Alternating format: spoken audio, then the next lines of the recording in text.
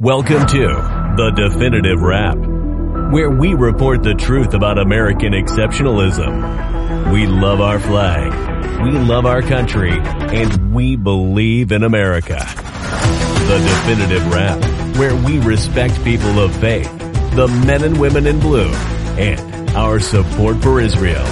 And now your hosts, Bela Sebro, she's the nice one, and Alan Skorsky. He's not so nice. But together they are The Definitive Wrap. I'm Alan Skorsky with my co-host Bela Sebro, and welcome to the Definitive Wrap podcast.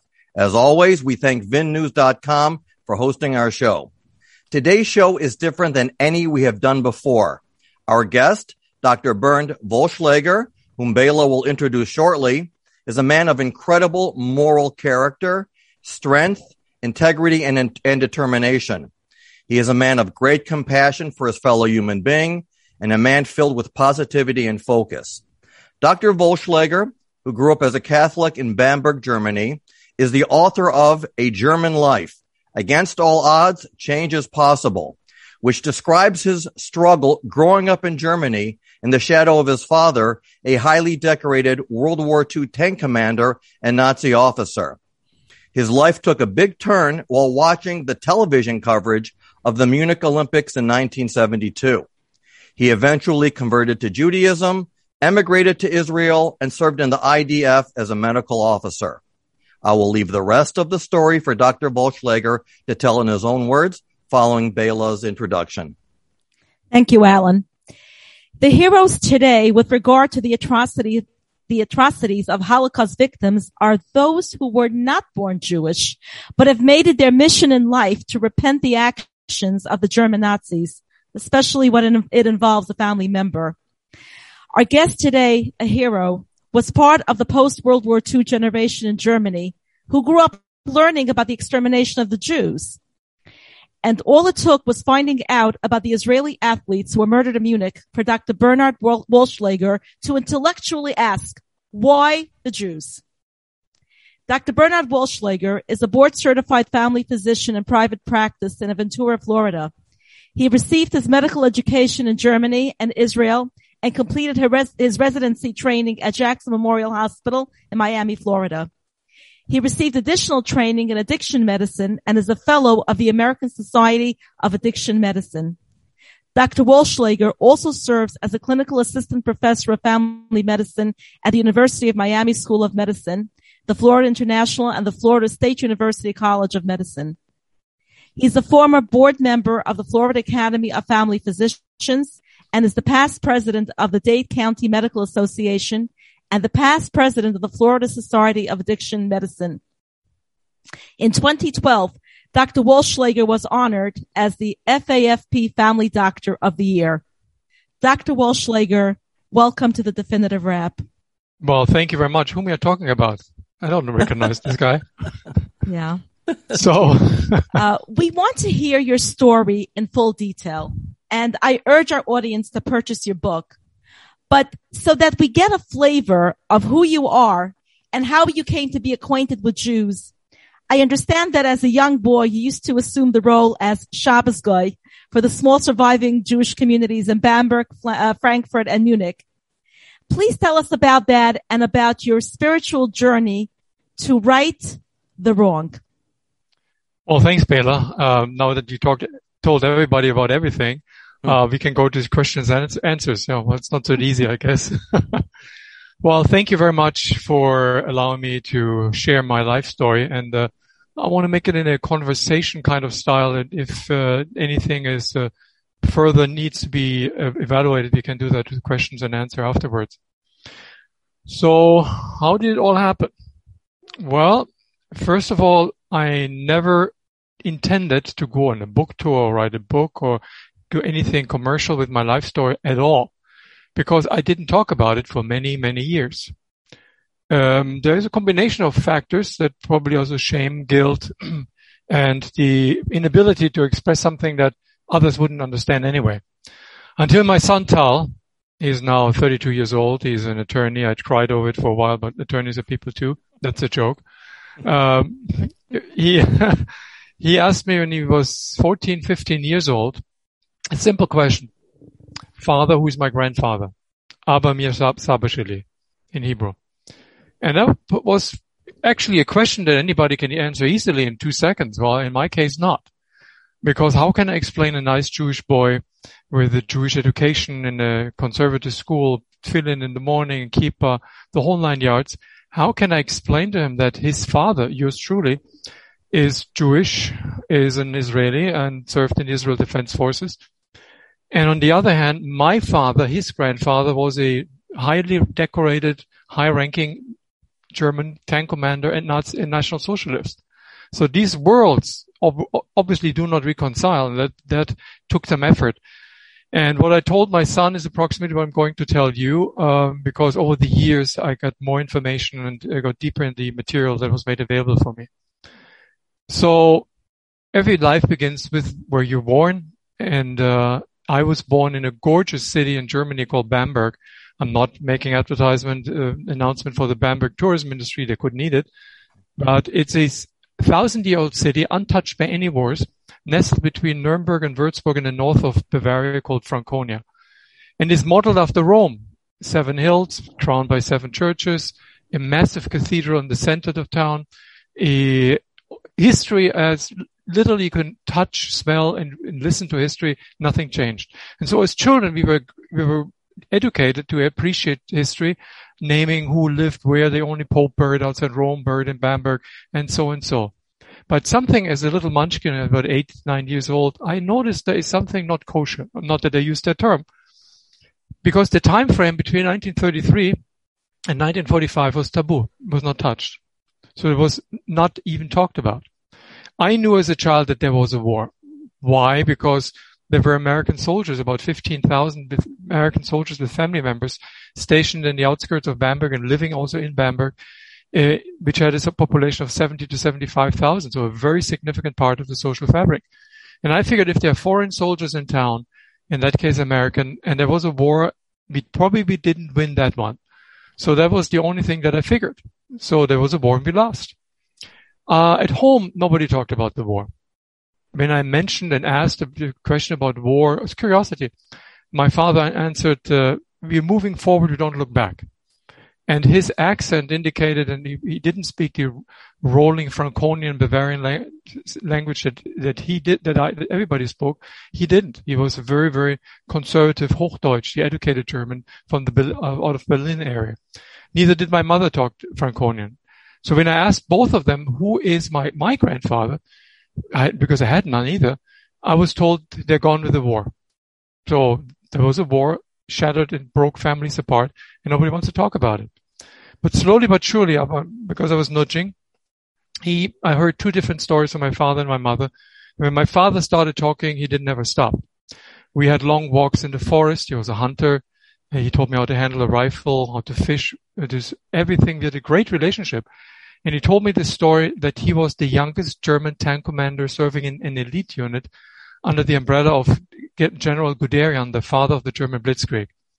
And my father's elite unit were the first to push through Poland in September 1939. In 1940, pushing towards Paris in France, and Belgium and Dunkirk and Holland. And then in 1941, the fatal attack on the former Soviet Union in the summer of 1941, where my father's tanks, just 2 or 3, pushed so far east that they reached a city in close to Moscow called Orel and conquered it. And for that unbelievable accomplishment, he was awarded the Knight's Cross by a man whom he personally received the Knight's Cross from a man whom he adoringly referred to as mein Führer, my leader, Adolf Hitler. So I had no idea who Adolf Hitler was because nobody talked to me about it. I just knew my father's the knight in shining armor. And his war buddies who came to visit our house at least once a year celebrated him with a lot of drinking and halli hallo, celebrated him and told me all the time, impressed upon me, your father is a hero. Arthur is his first name. He is a hero and you have to be proud of him. So a little munchkin, I was proud of my father, the hero. On the other hand, my mother told me a completely different story. She was born as an ethnic German, a Sudeten German in Czechoslovakia, in an area that was called the Sudetenland, in the border between Czechoslovakia and Germany. where for hundreds of years ethnic Germans lived and were considered Germans, and as such, due to the war, were under threat. My grandfather maternal grandfather was a wealthy merchant, could afford to buy a beautiful villa, and this picture of the villa is the only thing that my mother and my family could rescue because they had to flee. My maternal grandparents died as a result of it, and my mother got a gun for my father, a handgun, and said, when you flee and you know the Russians coming close to you, shoot yourself. So it was a trauma for her, no question in my mind. And for the rest of her life, she just told us children over and over again what she lost. So these two stories, heroism, battle, honor, and then on the other side, horror and pain and loss. But there was something unique in the house that we were living in that connected to history. We lived in this massive 19th century style patrician style building in downtown Bamberg, which is still standing, by the way. The entire floor was occupied by the landlady, about a field or the size of a basketball field. And we lived downstairs. And my mother always told me, do not talk to the lady unless you're spoken to. She's a countess, eine Gräfin. And I said, well, then I don't. And when in the hallway of our part of the building, right next to the door on the left side to our apartment, and right next to the right side of the wooden stairway leading up to the apartment of the landlady, the Gräfin, was a larger-than-life picture or painting mounted on the wall depicting an officer like my father, whose pictures I saw at home. Uniform, officer's insignia, the Knight's Cross around his neck, officer's cap. And when I asked my father who this man was, or is, my father responded he was a traitor. Ein Verräter, a traitor. And later I found out from the lady upstairs that this was a portrait of her late husband, Count Klaus von Stauffenberg, the German colonel who was leading the assassination attempt on Adolf Hitler on the 20th of July 1944, which unfortunately failed. He was executed with dozens of other conspirators, that they were called in Germany. The same night they were all executed. His wife was thrown in a concentration camp 2 days later. His children given up for adoption and then sent to Buchenwald to be gassed. And due to the luck of Stauffenberg, she delivered a baby in the concentration camp Ravensbrück, protected by heroic German officers who kept her alive. And the children were rescued and they moved back in their house and lived there. Now they had grandchildren, and whenever my parents didn't want me to play with upstairs or go to have any contact with her, but whenever my parents had a Nickerchen, we say in German, a sleep after Sunday lunch, everybody was sleeping. I sneaked upstairs because I heard the grandchildren playing. And I remember this apartment, the size of a basketball field, was covered wall to wall with pictures of her, Nina von Stauffenberg, with her husband, Klaus von Stauffenberg. Picture of love, adoration, positive, of emotions. I asked myself, how can my father be so angry about this man? And how can, when two men look alike, they did something so different? I was confused. And in school, I was about 12 years old. We started to talk about the time from 1933, 1945 in a sanitized version, at least in our school. 1933, Adolf Hitler, who was elected to the German parliament, was appointed as chancellor by the previous chancellor, by the prime minister and by the Reichspräsident, the president of Germany, Hindenburg. He immediately turned Germany into a dictatorship. Hundreds and hundreds of people winded up in concentration camps when they didn't agree, that we were told. The Nazis started the Second World War. As a result, 50, 60 million died. Among them, 6 million Jews and other minorities. And then on the 8th of May 1945, the Nazis capitulated, or Ribbentrop capitulated. Hitler killed himself before. And the Nazis disappeared as if Huns invaded and left. That was, of course, a bunch of horse manure. That was not the true story. But it was something to sanitize and bridge the gap. And then came in 1972, an event that changed everything for me and for many of my German fellow compatriots. The Olympics in Munich. Now you will ask yourself, what the Olympics in Munich was a great event? It was. Actually, we were literally educated on in the year prior to the Olympics to appreciate what Germany has accomplished. That Germany was now a thriving country, a democracy, accepted among the nation, except East Germany. The other side was under Soviet dictatorship, communist Germany, but the West Germany was led by a chancellor. His name was Willy Brandt, who was elected in 1969 to the position as prime minister. And he was different to any of his predecessors because he was not a former Nazi. He was a socialist. He escaped Germany in 1933, escaped to Norway. Then Norway was occupied. He escaped to Sweden.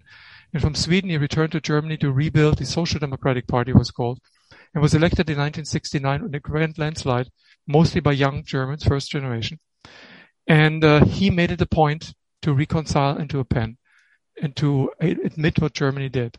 And that's what he did in December 1970.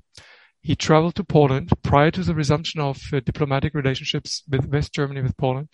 And in front of the Goethe Memorial in Warsaw, he sank on his knees, bowed his head, and asked for forgiveness. That picture of a German chancellor repenting, asking for forgiveness, went around the world. Front page newspaper. My father threw the newspaper on the breakfast table.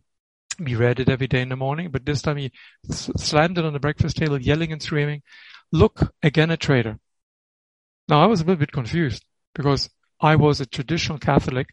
For me as a Catholic, my mother was an Orthodox Catholic. Somebody kneeling in front of a memorial, kneeling in general is a positive sign. It's something positive that we do that in church all the time. Why is my father so livid? My mother sent me to, and my father did it, agreed to it, sent me to a Catholic kindergarten, Catholic school. I was an altar boy. My mother wanted me to become a priest. That didn't work out. Well, it's never too late. And because of that education, I didn't understand why my father is so mad. And the same chancellor, with this tremendous moral standing in the Western world, opened the Olympics on a beautiful August day to a great fanfare. And to the occasion, my parents purchased the first TV, black and white though, invited friends over, fine food, wine, beer, champagne. Everybody was joyous and laughing and clapping when the teams paraded into the stadium. And suddenly, a team paraded into the stadium, among the other teams, carrying a flag with a star inside. The Israeli team. And the adults felt silent. Nobody said a word. It was the do not ask the question moment. And I was like, that's weird. That's another team. It could be Sweden, Switzerland, whatever. I had no idea what that meant. But why the adults are so silent? And obviously, something happened.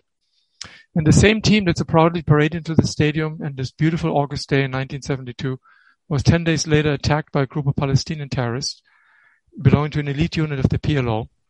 We know now, and it's not propaganda, that the East German Security Service, the Stasi, guided them logistically, had actually an apartment next to the apartment across the building for the Israelis were housed, and watched the Israelis and gave logistical support to the terrorists.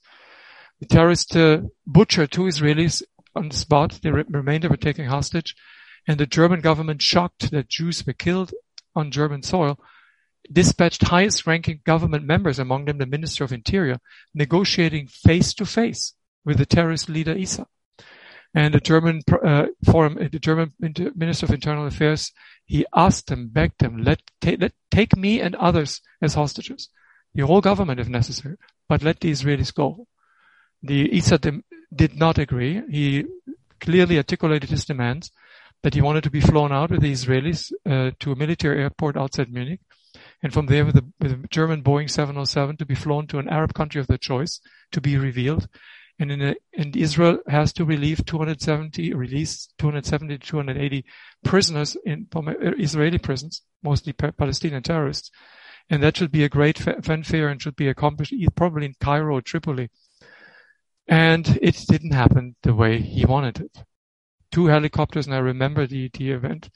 It happened yesterday. 2 helicopters took off from the Olympic Village with the Israeli hostages and the terrorists equally divided between both helicopters. Landed behind the gates, the closed gates of a military airport outside Munich called Fürstenfeldbruck. And then all hell broke loose. The firefight started suddenly, lasting for over an hour. Explosions, subsequently explosions with huge fireballs that turned the dark sky to daylight. And then silence. And about 3 o'clock in the morning, an American journalist turned to the audience, exhausted, and revealed they're all gone. Simple statement, they're all gone. What happened is that the German police tried to liberate the hostages. The Israeli units on the ground, Mossad Kidon unit, special units, together with Tzvi Samir, the head of the Mossad, begged the Germans, do not attack. These are elite soldiers. They need to be dealt with in a completely different way. Do not shoot. Let us do it. The Germans refused and did it themselves. As a result, when Issa and his gang was surrounded, they knew that the Boeing 707 had no pilots and no staff on that. If it was empty, they decided to end it. Issa threw a hand grenade in one helicopter where all Israelis perished alive. The other helicopter, somebody, probably him too, sprayed with machine gun fire and everybody died. And the next day, these iconic pictures all over the world, in the German newspaper, specifically in our hometown too. The picture of two helicopters, one burned out with the charred remains of the Israelis inside, the other helicopter with the bodies of the Israelis slumped over the seats, and a huge headline, Jews killed in Germany again. Now I speak perfect German even now. Again means that something happened before. And I asked my father when I came home, what happened? But what is the significance of this event? My father was yelling and screaming, Diese Juden machen unser Leben wieder kaputt. These Jews destroy again our reputation, our life here in Germany. Always trouble with them. We try to cut them out, but they always come back. That's their fault. So the victims as perpetrators, the perpetrators as victims. And I didn't understand that. How can my father be so callous? And in school, we started to talk about it. As a result of this event, we started to talk about everything. And in the absence of a Holocaust curriculum, our teachers started to talk about their lives. Some cried. They broke down in front of us. And what I heard, I never heard before. Auschwitz, Birkenau, final solution, the murder of 6 million, not as collateral damage of war, but 6 million targeted and executed by decision made by the German government. Eichmann, Mengele, the murder, Hitler. I mean, I was overwhelmed. And my way back home, I remember I said, my father, the war hero, he must know something, maybe more that he can answer questions. When I came home, I said, Dad, actually, I couldn't say Dad. I could only call him Vater, the formal term for father. I could not kiss him. I could not hug him. It was forbidden. So I asked him, what happened? We talked about the Holocaust in school.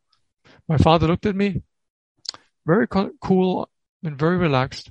Holocaust? It's a lie. Your teachers are communists. Never happened. In our house, we don't talk about it either. All lies. And here I was caught between a rock and a hard place. On the one hand, my father, whom I feared and respected told me the story that is a lie. On the other hand, my teachers, whom I respected, told me that is true. So what is the truth? And I started to read as much as I could about that time. Published in German, in English, in French. And what I read was horrible. And I asked myself, I need to find out the truth. And if my father was all this war hero, this knight in shining armor, I want to find out from him what happened. So I know talking to him was a little problematic because he wouldn't talk about it, but he was an alcoholic. And as a child of an alcoholic parent, you gauge the first phase during the day when he was looking for a drink, he's restless, irritable, and discontent. The third phase during the day, in the evening, he's drunk.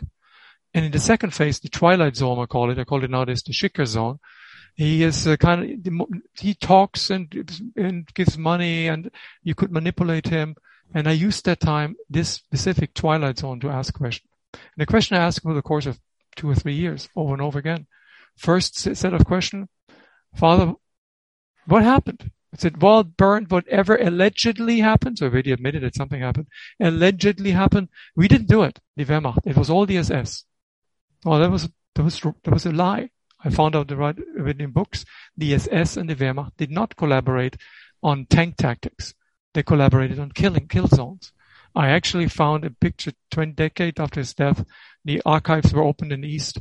An historian gave me several very important documents to talk about it. One of them, a picture of my father, a lieutenant colonel, sitting next to Heinrich Himmler, the head of the SS, the beast, in Russia in 1941-42.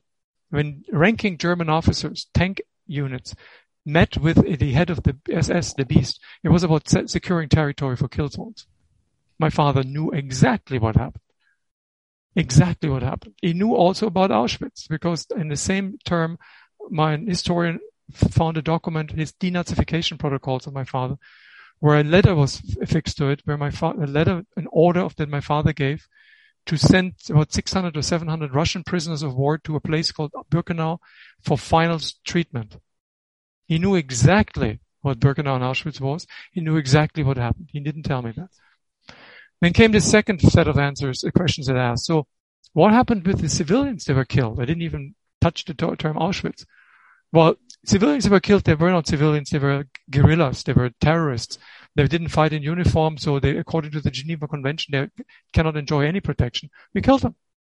Ask him rhetorically, you tell me that 1 million plus children were fighting the mightiest army in the world, the ragtag Jewish victims that were guided into the crematorium, they was attacking you?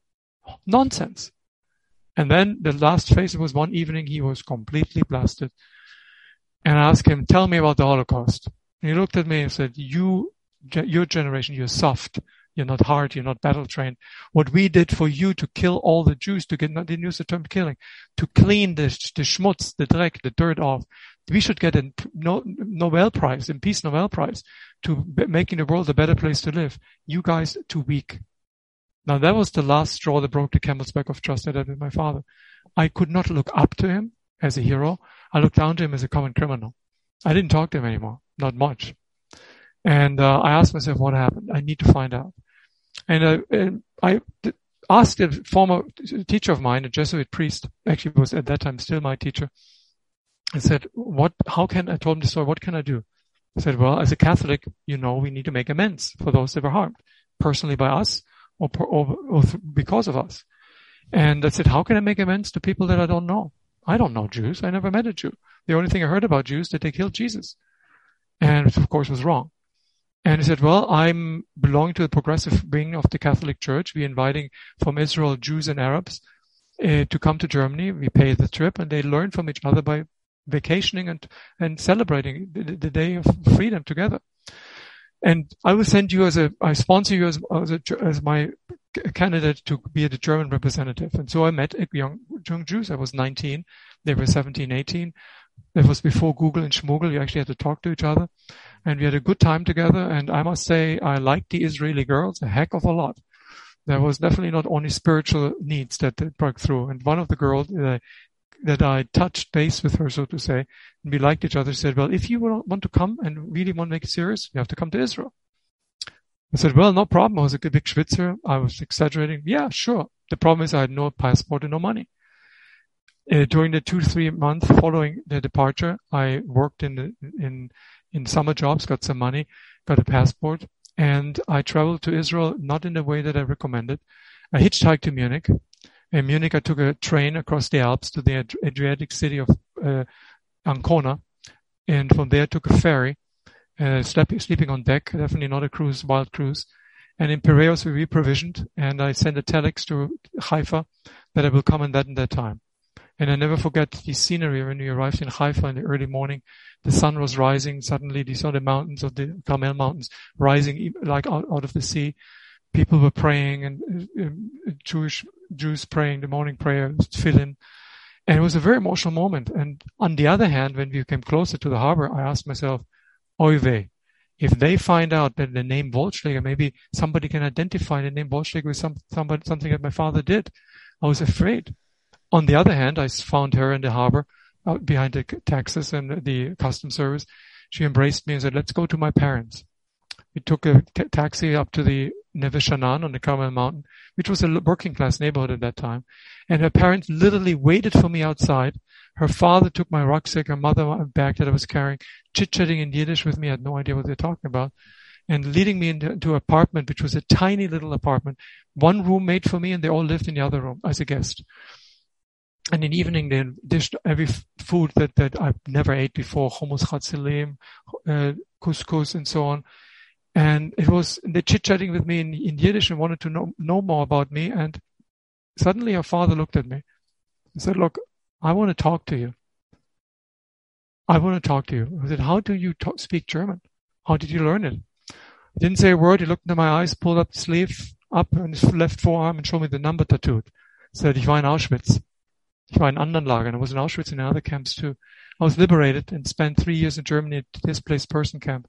And I had to learn, not only German, I had to learn that not all Germans were monsters. But I want to know, are you, this generation, knowing everything? They teach you? They make you aware of what happened? And I answered him honestly, not enough. And here I was, and I was speechless because I was a young German for the first time in Israel, for the first time in a home of a Jewish family, for the first time in a home of Holocaust survivors. Her mother was also in a work camp. How should I behave? And he noticed my despair and said, look, Bernd, I don't blame you, but I want to show you something. And 2 days later, he traveled with me to Yad Vashem in Yerushalayim, the Holocaust Memorial in Jerusalem. And he took me by his hand physically and walked me patiently to the exhibits and showed me everything. It took an hour and I broke down. Emotionally, physically, I could not handle it. And I asked myself, how can these people, in a positive sense, these people that suffered so much by the hands of my people, treat me as a guest, treat me as a human being, rebuild their lives, rebuild an old nation anew? There's something unique I want to learn about these people in a positive sense. And way back to Germany, I pondered the question, how can I find Jews? In Germany, there were 25 to 28,000 Jews living in hermetically sealed off community centers in Frankfurt, Munich, and in Bamberg too, and Hamburg, Berlin.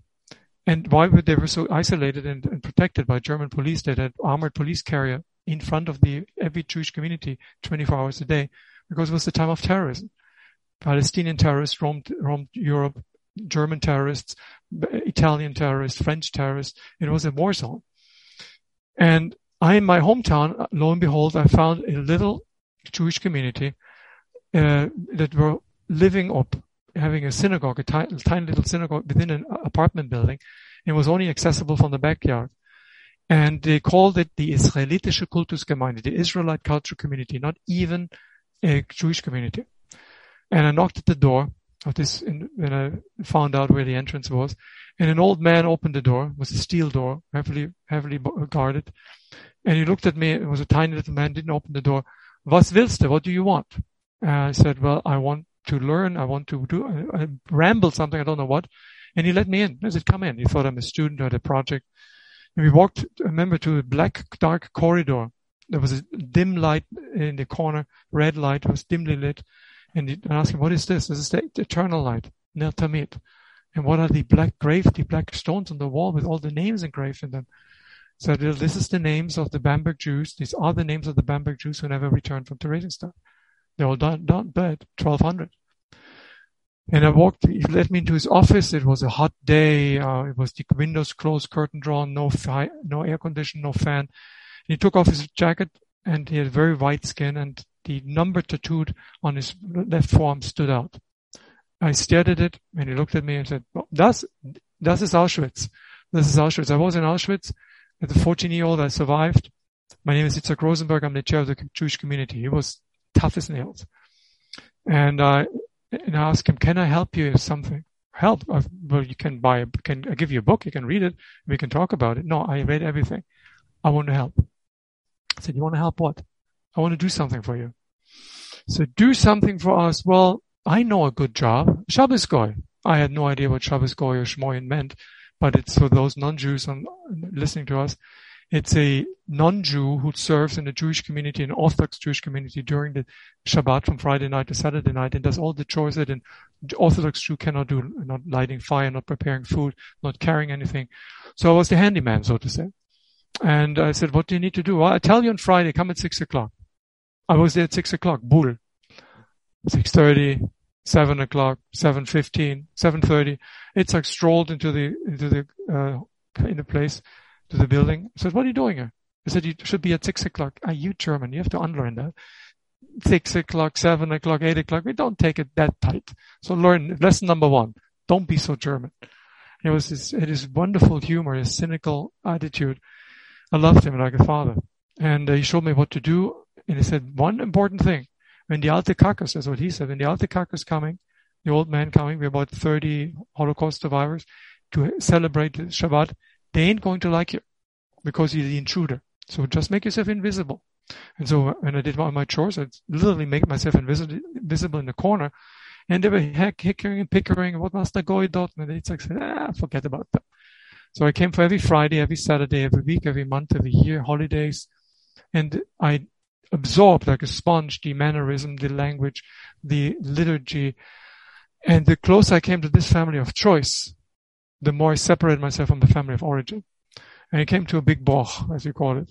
It were conflicts all the time with my father, but the point one out, it was the end of the conflicts, the conflict that ended all conflicts, was when Christmas fell on a Friday night. And Christmas in my mother's house, as a Catholic, was a big deal. I played like a film in my mind. We had to go to the cathedral, the Christmas Mass, and we're coming home. My mother served us lentil soup and carp, which was symbolic food for Catholics in Germany. Then we were waiting for the bell to ring that my father decorating the Christmas tree in the big living room. And when he rang the bell, we could go in. And my father was standing next to a Christmas tree, larger than he was, with real candles, like this dark suit and the knight's cross around his neck, singing festive Christmas hymns. And I was not there. Well, needless to say, when I came back from on Saturday evening, all hell broke loose. And I said, look, let's stop this Greek tragedy. I'm not going to sit at the same table with a man who has this bloodstained medal around his neck symbolizing murder. You're a murderer. You're celebrating the birth of Christ. How cynical is that? He looked at me and said, raus, get out. Well, it was a little problem. In Kesef, kein Geld, no money. I was in the second to last year in medical school, and I did pretty well with the scholarship, but I still had some extra expenses. And I never took money from the community, nor was it offered. And Itzhak must have noted that something is going on with me. He knew me after this 5 years that I was already there. And he must have told others, because suddenly one member of the Jewish community approached me who never ever approached me. His name was Aaron. And Aaron, we didn't know. Nobody in the community knew what happened to him, except, like Itzhak told me, he found out on the Red Cross that he was in Auschwitz and lost everything. And Aaron looked at me, approached me and said, du bist der Goy. For 5 years, yeah, very perceptive, yeah. Your name is Bernd, dein Name ist Bernd, yeah. Hör mal zu, listen. Deine Schuhe und deine Jacke sind schmutzig. Du kaufst dir neue Sachen. Your shoes and jacket is dirty. Buy new stuff. Gave me 100 mark. Well, that was a lot of money. And it was not true. I was not schmutzig, dirty. And I walked over to Itzhak's apartment office and said, Aaron gave me 100 mark. Aaron gave you 100 mark? He never gives any penny. Did you ask him for 200? That would be the opportunity. I said, no. I said, come on, sit down. Let me explain you something. Many of us physically survived, but not mentally. I barely survived both. I married a German woman, non-Jewish, and she built up a beautiful home of us. And she is wonderful, and I can finally found happiness. Aaron, nada, nothing. He's a black hole. He doesn't talk to anybody. But Aaron talked to me. And I knew later why, because he was going to die soon. And he told me a story that I just want to touch upon because it's too horrible. He was a member of a surviving men of a Sonderkommando. Sonderkommando in Auschwitz, when the Jews that guided the other Jews, the victims, into the gas chamber, said, take off your clothes. Don't forget to take the number that is identified with the clothing, the number. So keep this plastic that even after the shower, we can give you the right clothing. Closing the doors, and then the SS would Cyclone B from the top. And he told me the crying and didn't stop for banging, didn't stop for at least 20 minutes. It was a horrible, horrible death. On the other side, the Sonderkommando opened the doors, equipped with gas masks, pulling out the bodies, incinerating the bodies, crushing the bones, and throwing the remnants in the pits right next to the crematorium. And then for 90 days, these Sonderkommando, they became food, they got food, wine, women, and then they were gassed after 90 days. The next group came in, and Aaron survived. When Aaron died 6 months later, I was asked by Itzhak, we need, we are Orthodox community, we need a Chevra Kadisha burial society. We do not have enough able-bodied men. You can help us. I said, I'm not a Jew. You're one of us. This is the end of part 1 of our interview with Dr. Bernd Vollschlager. Don't go anywhere and join us, please, for part 2, which concludes with Dr. Vollschlager telling us the point of where he decided that now he wants to become Jewish and go through the entire process, followed by a Q&A with Bela and Alan Skorsky on The Definitive Wrap.